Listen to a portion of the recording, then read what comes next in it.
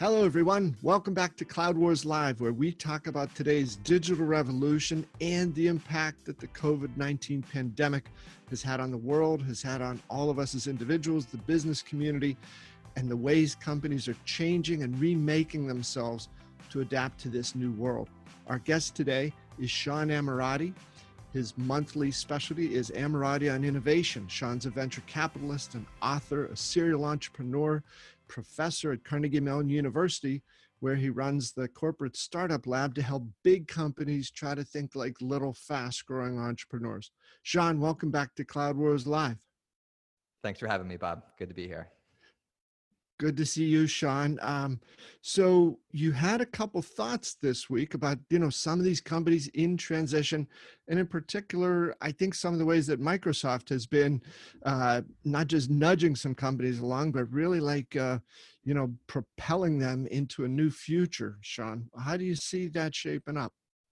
Yeah, so I think you had a post on Cloud Wars Live where you talked about Satya's 10 customers for digital transformation, right? And you went through what I think are kind of unprecedentedly large swings the company's taking to reimagine industries, not by themselves, but in partnership with incumbent companies, right? So the point is, don't reimagine commerce as Microsoft as a standalone, but reimagine commerce with FedEx and Microsoft together.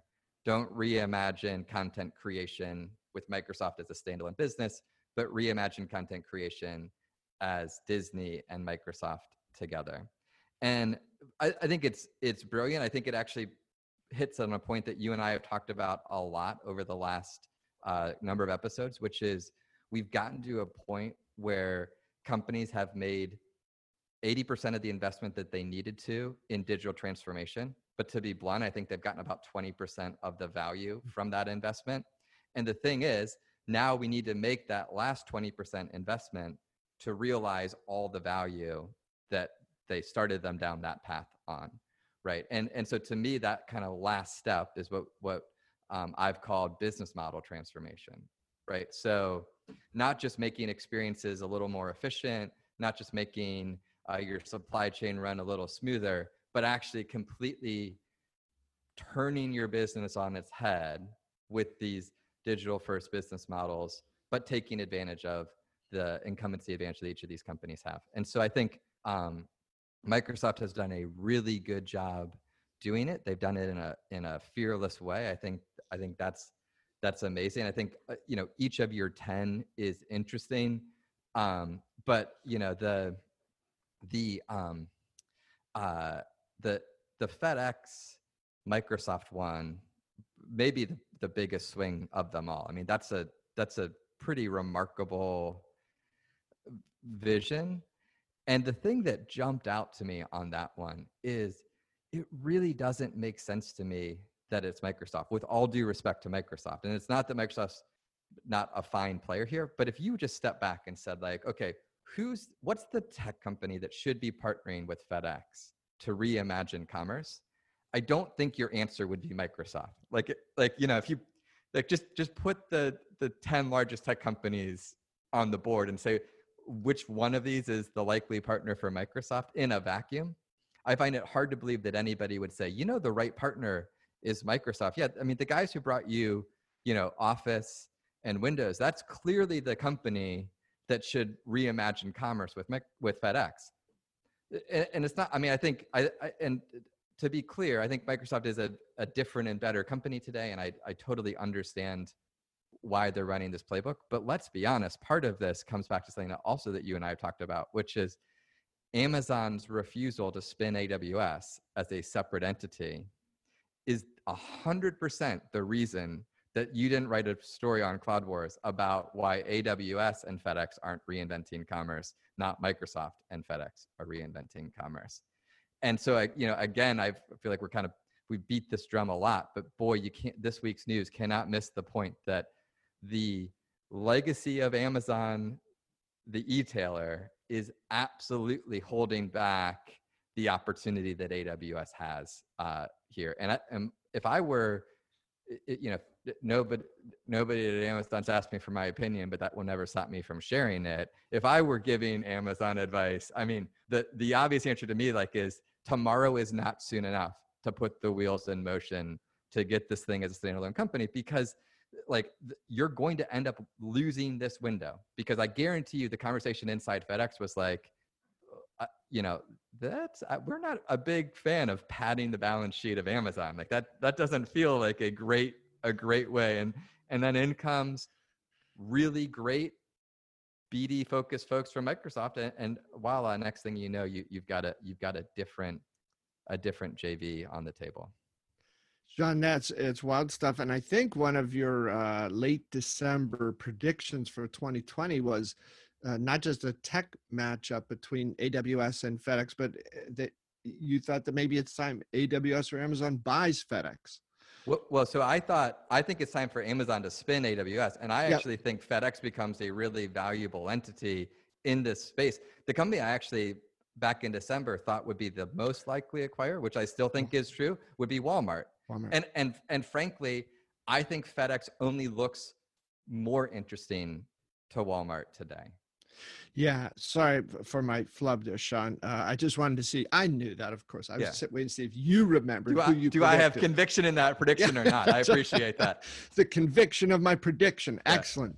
Hey, Sean, the FedEx thing too is the one that really, I've had this idea about, wow, Microsoft's been racking up these big transformational customers for quite some time here. The one that, sort of flipped the switch in my head, there was the FedEx thing. First, it's in some ways the audaciousness of the deal and the degree to which it's happening. But the other thing is, I've had the good fortune over the years to have met Fred Smith, the founder of FedEx, a few times, and talking with him about things. He's a Marine, he's an entrepreneur, he's run this big business, he's a fantastic guy, but Fred Smith doesn't have to be nice to anybody, and he's not going to be scripted by anybody. And in the video that he did with Satya Nadella, he very explicitly, very pointedly referred to Microsoft as a partnership. And he said a couple of times, we're honored to be in this partnership. We're so excited about what this means. I think this point in Fred Smith's life and career, he doesn't, just sort of toss out some nice word candy to anybody. So I do think that there's something profound going on here. And he specifically referenced, Sean, the capabilities that Microsoft and Azure are bringing in AI and analytics. So you take that with some of the operational things that FedEx has been accumulating and some of the data they've got and all this. I think it points to that whole thing of what you were describing so well. And so your overview here is companies being able to take great skills they have, combine those with something that really propels them, just sort of surges them into a next level of capability and potential value. And in so doing, I think, Sean, what you described there, business model transformation can't be overemphasized, and turn your business on its head. Try to do things that weren't possible before, out of the playbook, not these efficiency things of, 3% faster and 4% cheaper. That's right. That's right. Well, and I think COVID has become the great accelerator of that reality too, right? I'm spending a lot of time talking to a lot of executives at a lot of companies right now, and the message is consistently the same to all of them, which is certainly you need to figure out how to reopen your business. But the much more important question for you to ask yourself right now is, how do I reimagine my business, right? And I think when you think about this partnership between FedEx and Microsoft, what you're really seeing on the FedEx side especially is a reimagining of the business, right? This is 100% in my mind. And I think you're right about Fred at his point in his career. He doesn't have to be nice to anybody. His kids and his grandkids and his great grandkids are going to be just fine no matter what happens with the business at this point, right? But people who are great entrepreneurs like Fred Smith, right? They create because it's what they were wired to do. And the thing that I saw and resonated with me as I was watching those videos is you could see the entrepreneur fired up again about, the next hill to reimagine, right? Yeah. And that's that's awesome. I mean, that's a model that lots and lots of companies should be sitting in the boardroom trying to do right now. And Sean, from the tech partner side of this, just what you just said about Fred Smith is so true. The excitement he was showing. And then the other player in this, Satya Nadella, by far, I believe this is still true today, the most highly valued company in the world. I believe the most influential enterprise technology company in the world. I think you could make a real strong case that Satya Nadella is, the top CEO in the world. His record over 6 years has just been phenomenal. Yet on this video with a customer, even a terrific customer like FedEx, and the capabilities and potential that deal has, Satya Nadella has the confidence in himself, and he has the type of ego that allows himself to really be the interviewer, the moderator. Say, Fred, Right. Tell us what this is about. Fred, tell us who's going to benefit from this, why this is so exciting. And he doesn't jump in and say, yeah, and we did this and this and this. And 100%. it is 100%. a model for a different type of thinking that says, your magic plus some of my magic is going to make something that neither of us could ever have been able to do otherwise. Yep. Yeah. I mean, so he is absolutely CEO of the decade or whatever from my perspective. I mean, I think what he's done at Microsoft and the way he's turned really turned the company around there is absolutely incredible.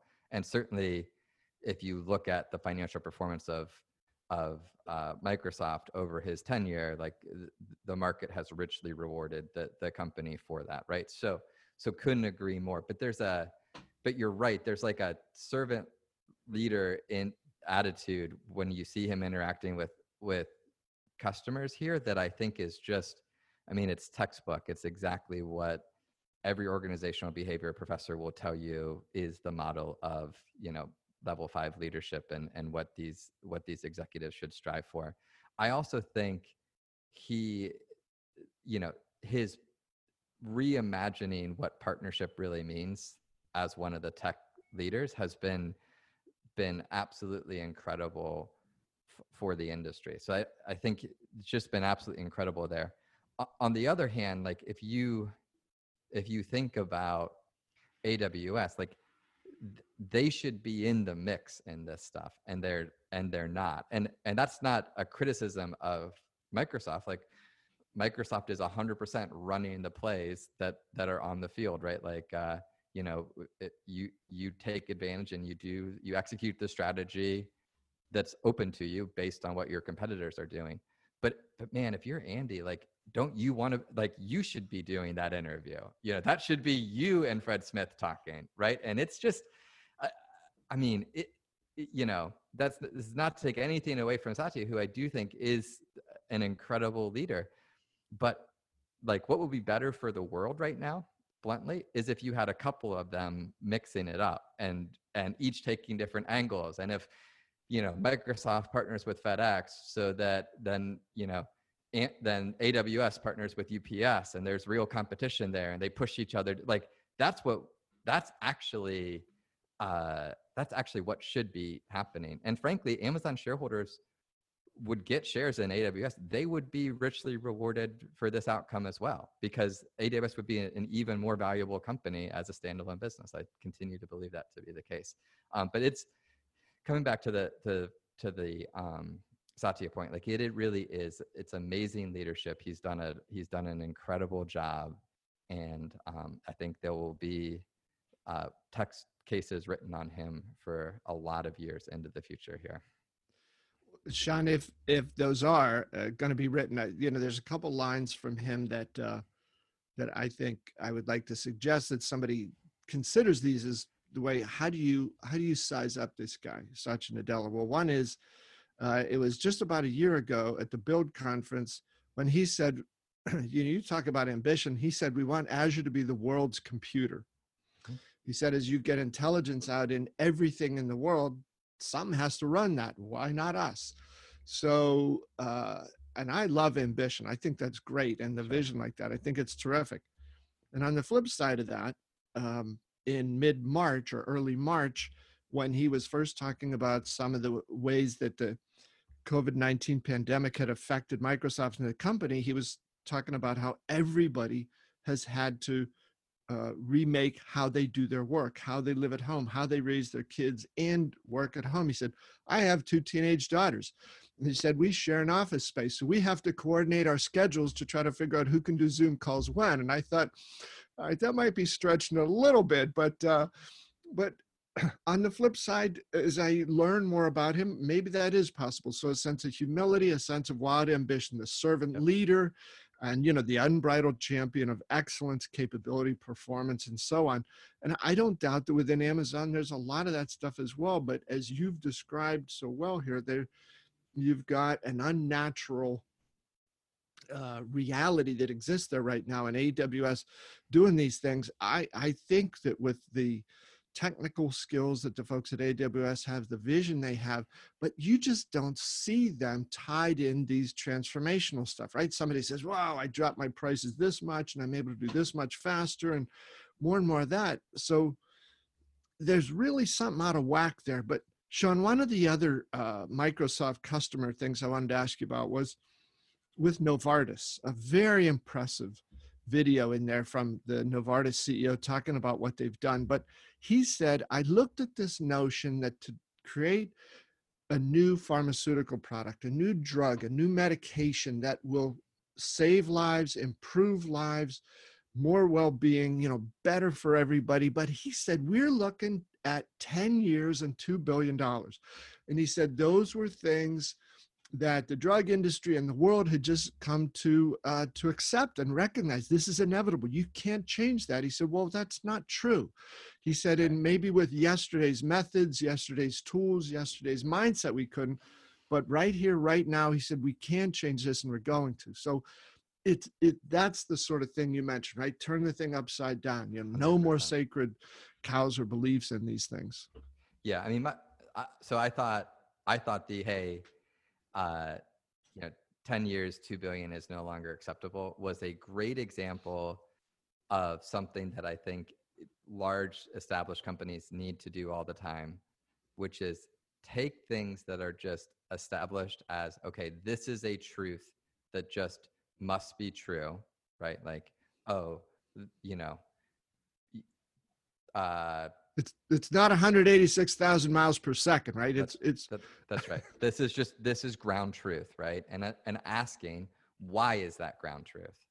Well, is the world that we live in today still the world that those truths were established in?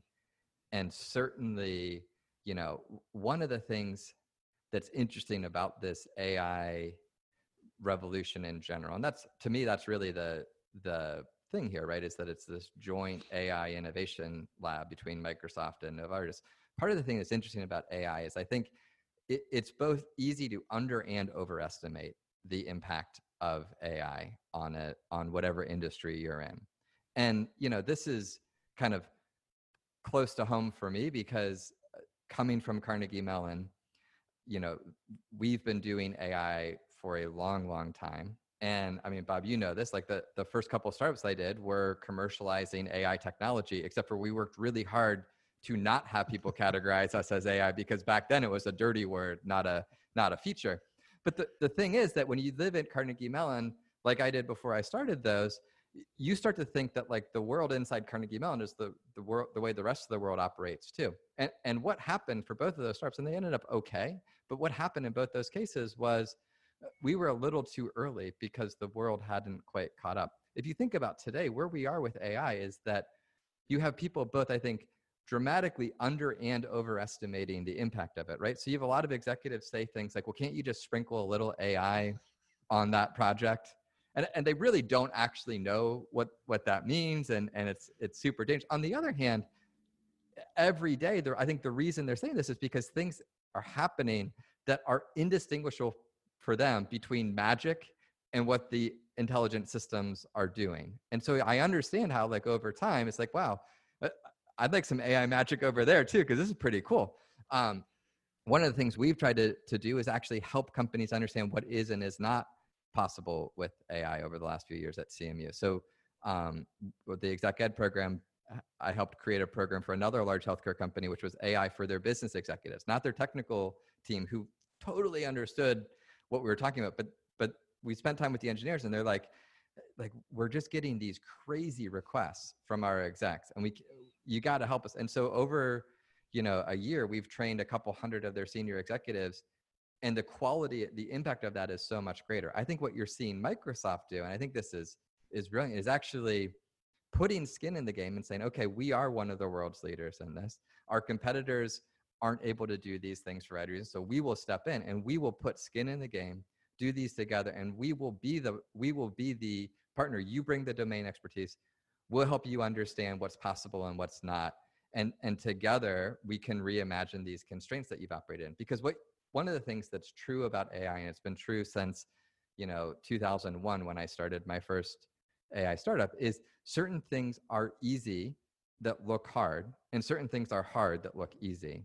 And for most business executives, they can't actually distinguish between those two. Now, interestingly, we found like in 3 days, we can get people pretty conversant in that, but you still need the expertise and the domain expertise, right? And I think what you're seeing Novartis and Microsoft do is come together and say, okay, forget about this being you or us.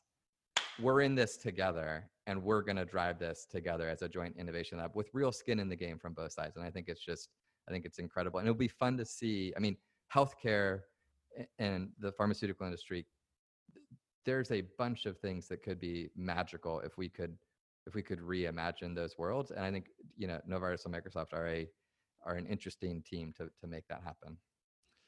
Sean, two other, talking about teams and two entities coming together to do things that neither could do individually. You wanted to be sure to talk about the new level of collaboration between Salesforce and Workday, partners for 15 years since Workday was founded, and what they're doing now with Work.com, and what Workday is bringing to that as well. Yeah, and specifically, right, I think if you go to Work.com and you look at the site right now, right, I think what you see is something that will feel really great given the world that we live in right now, right? Which is, okay, we're going to help you reopen. We're going to do contact tracing. We're going to give you best practices. We're going to help you solve this real challenge of reopening the economy. And we're going to sort of model that out for you. And that's great. But the thing that I've been thinking a lot about is I feel like that is almost certainly not the full vision of Work.com. I suspect what Work.com is really going to become over the next chunk of time here is not simply a tool that a group of people came together and created to do some basic infrastructure around what it takes to reopen the economy. But again, coming back to something we said earlier, the challenge ultimately is not going to be reopening the economy, it's going to be reimagining the economy. And one of the things that I've spent some time doing is going and reading just a bunch of different academic papers on what's happened coming out of prior recessions. And obviously this recession is different because there's also a pandemic associated with it. So I'm not trying to minimize that element of this. But if you're looking at this just through the lens of, okay, here, we're in a recession, what happens afterwards? The economists are going to spend a lot of time, rightfully, trying to figure out, okay, is this going to be a V-shaped recession? Is this going to be a U-shaped recession? How long is it going to last? How deep it's going to be? What are policies we can do to make that on a macro level better? And those are all important questions. However, I think the more interesting question is on a company by company basis, what happens to each individual company? Because the reality is individual company performance aggregates together to be the economy's performance, right?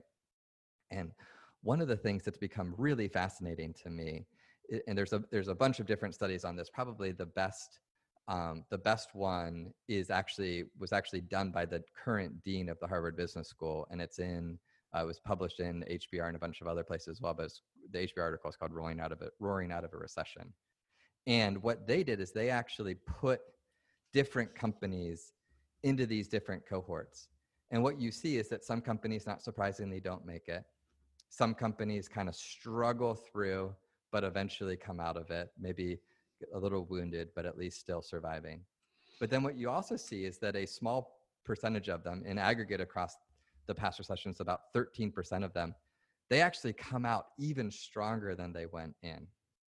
And there are like pretty understandable things that the companies in that category, that 13%, that accelerate, not decelerate out of a recession do, right? There's ways they handle expense reductions. There's investments they make that others don't. There's places they pull back, places they push in. And historically, the way we've done this is that consultants or executives at those companies try to figure that out. And, roughly 13% of the companies figure that out. I think the really interesting question for this recession is because all of that information is known about all those companies. We have much better and richer data about companies today in a format where you can actually do math on them simply, right? This isn't just an income statement and a balance sheet that you got to manipulate in Excel, right? We have the atomic units of those businesses stored in data today, whether it's your SAP system, your Workday system, your Oracle system, or your Salesforce system, right? It's known today. Will these software companies be able to actually have way more than 13% of the companies behave in a way where they could come roaring out of that? And if you did, I mean, that completely could change the calculation about individual company performance. And then interestingly, and I think very excitingly, could actually change the aggregate economic performance, because if you could take that 13% that come roaring out and make it 30%, all of a sudden you've got a much stronger economy by definition, because 30% of your companies are thriving. And what happens when 30% of your economy 30% of the companies start thriving, right? They pull the rest of the companies up with them. And so my instinct could be wrong, but my instinct is that work.com is important. It's a great first step, but I think it's really this kind of Trojan horse, if you will, into this future of taking the digital information that's been stored atomically in these ERP, human capital management, CRM systems over the last decade. And we've really made massive investments to get those working and in the cloud, right? Which you've covered very well. So it's also not sitting in somebody's, data center inside the walls of their company, but it's in the cloud.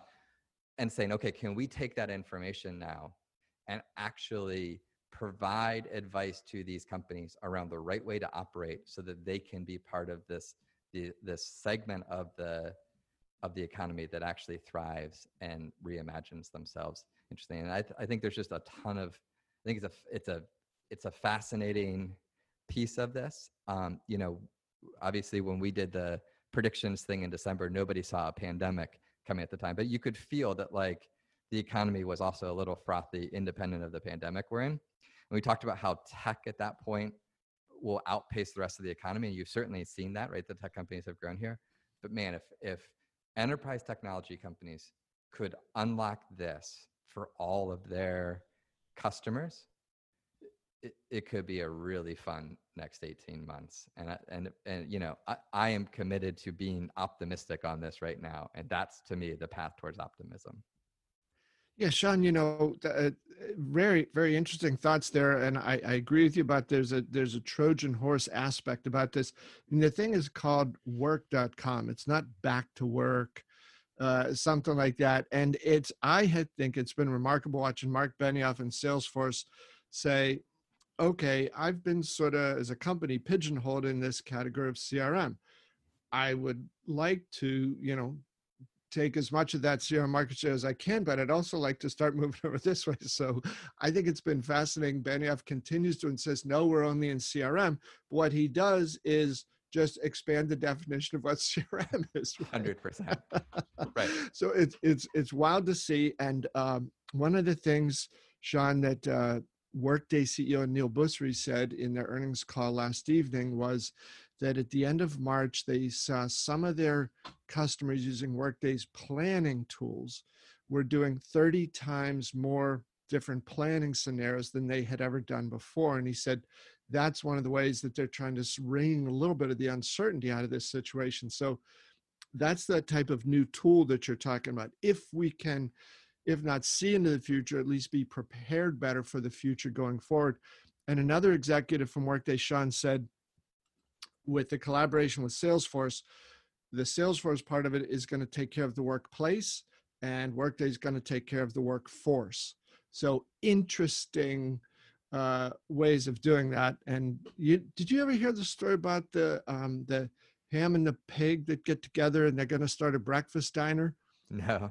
So they shake hands, they say it's a merger, everything's going to be fine. After a while, you know, the hens laying the eggs, so they've got eggs for breakfast, but the pig is finding he's getting smaller and smaller in this, and the pig finally realized there's no such thing as a merger of equals, right? So, and so I think that'll be something to watch with the Salesforce and Workday thing, not predicting a merger, but that partnership will have its own way of evolving. Yes. Sean, last word on anything from you? No, I mean, I just think, we, obviously I've been saying this since this all started in March. Like, first, you got to take care of yourself first, and you got to make sure that your family is taken care of and all of that. But I do think we also, to the extent that you have those things under control, and certainly some people have sick families, and like that's, definitely more important. I don't want to come across as insensitive at all, but if you're in a situation where things are relatively stable on a personal and those close to you level, right? I think then the next step is this sort of being, I think you would call it radically generous, right? I think that's helpful. But I also think we also are at a point where politics aside, the line from the last recession that a recession is a terrible thing to waste, like we need to start looking at how do we take this situation that we're all in and use it to make our companies better, stronger, better, more vibrant on the other side of this. Because frankly, we owe it to our employees, we owe it to our customers, we owe it to our shareholders to do that. And I think that's where we need to start shifting our attention at this point. Sean, that's perfect. Sounds great. And your colleague in the Digital All-Star set, Chris Locke, had recently referred to that. He said the future needs you. That's right. And we've exactly got to be right. ready for it. Well, Sean, thanks so much for some fantastic thoughts on the unique power of combinations and where things are headed, and some of the stuff that you're thinking about as we all try to get a sense of where things are coming forward here. Always a pleasure to see, and I hope that next month we'll have more reason to both of us have that shared optimism. Absolutely. Thanks, Bob. Thanks to all of you folks as well for being with us here at Cloud Wars Live. We hope you stay safe and healthy, and let's get those 35 million Americans back to work and tens of millions of other people around the world. Great to be with you. Thanks for being here, and we'll see you next time.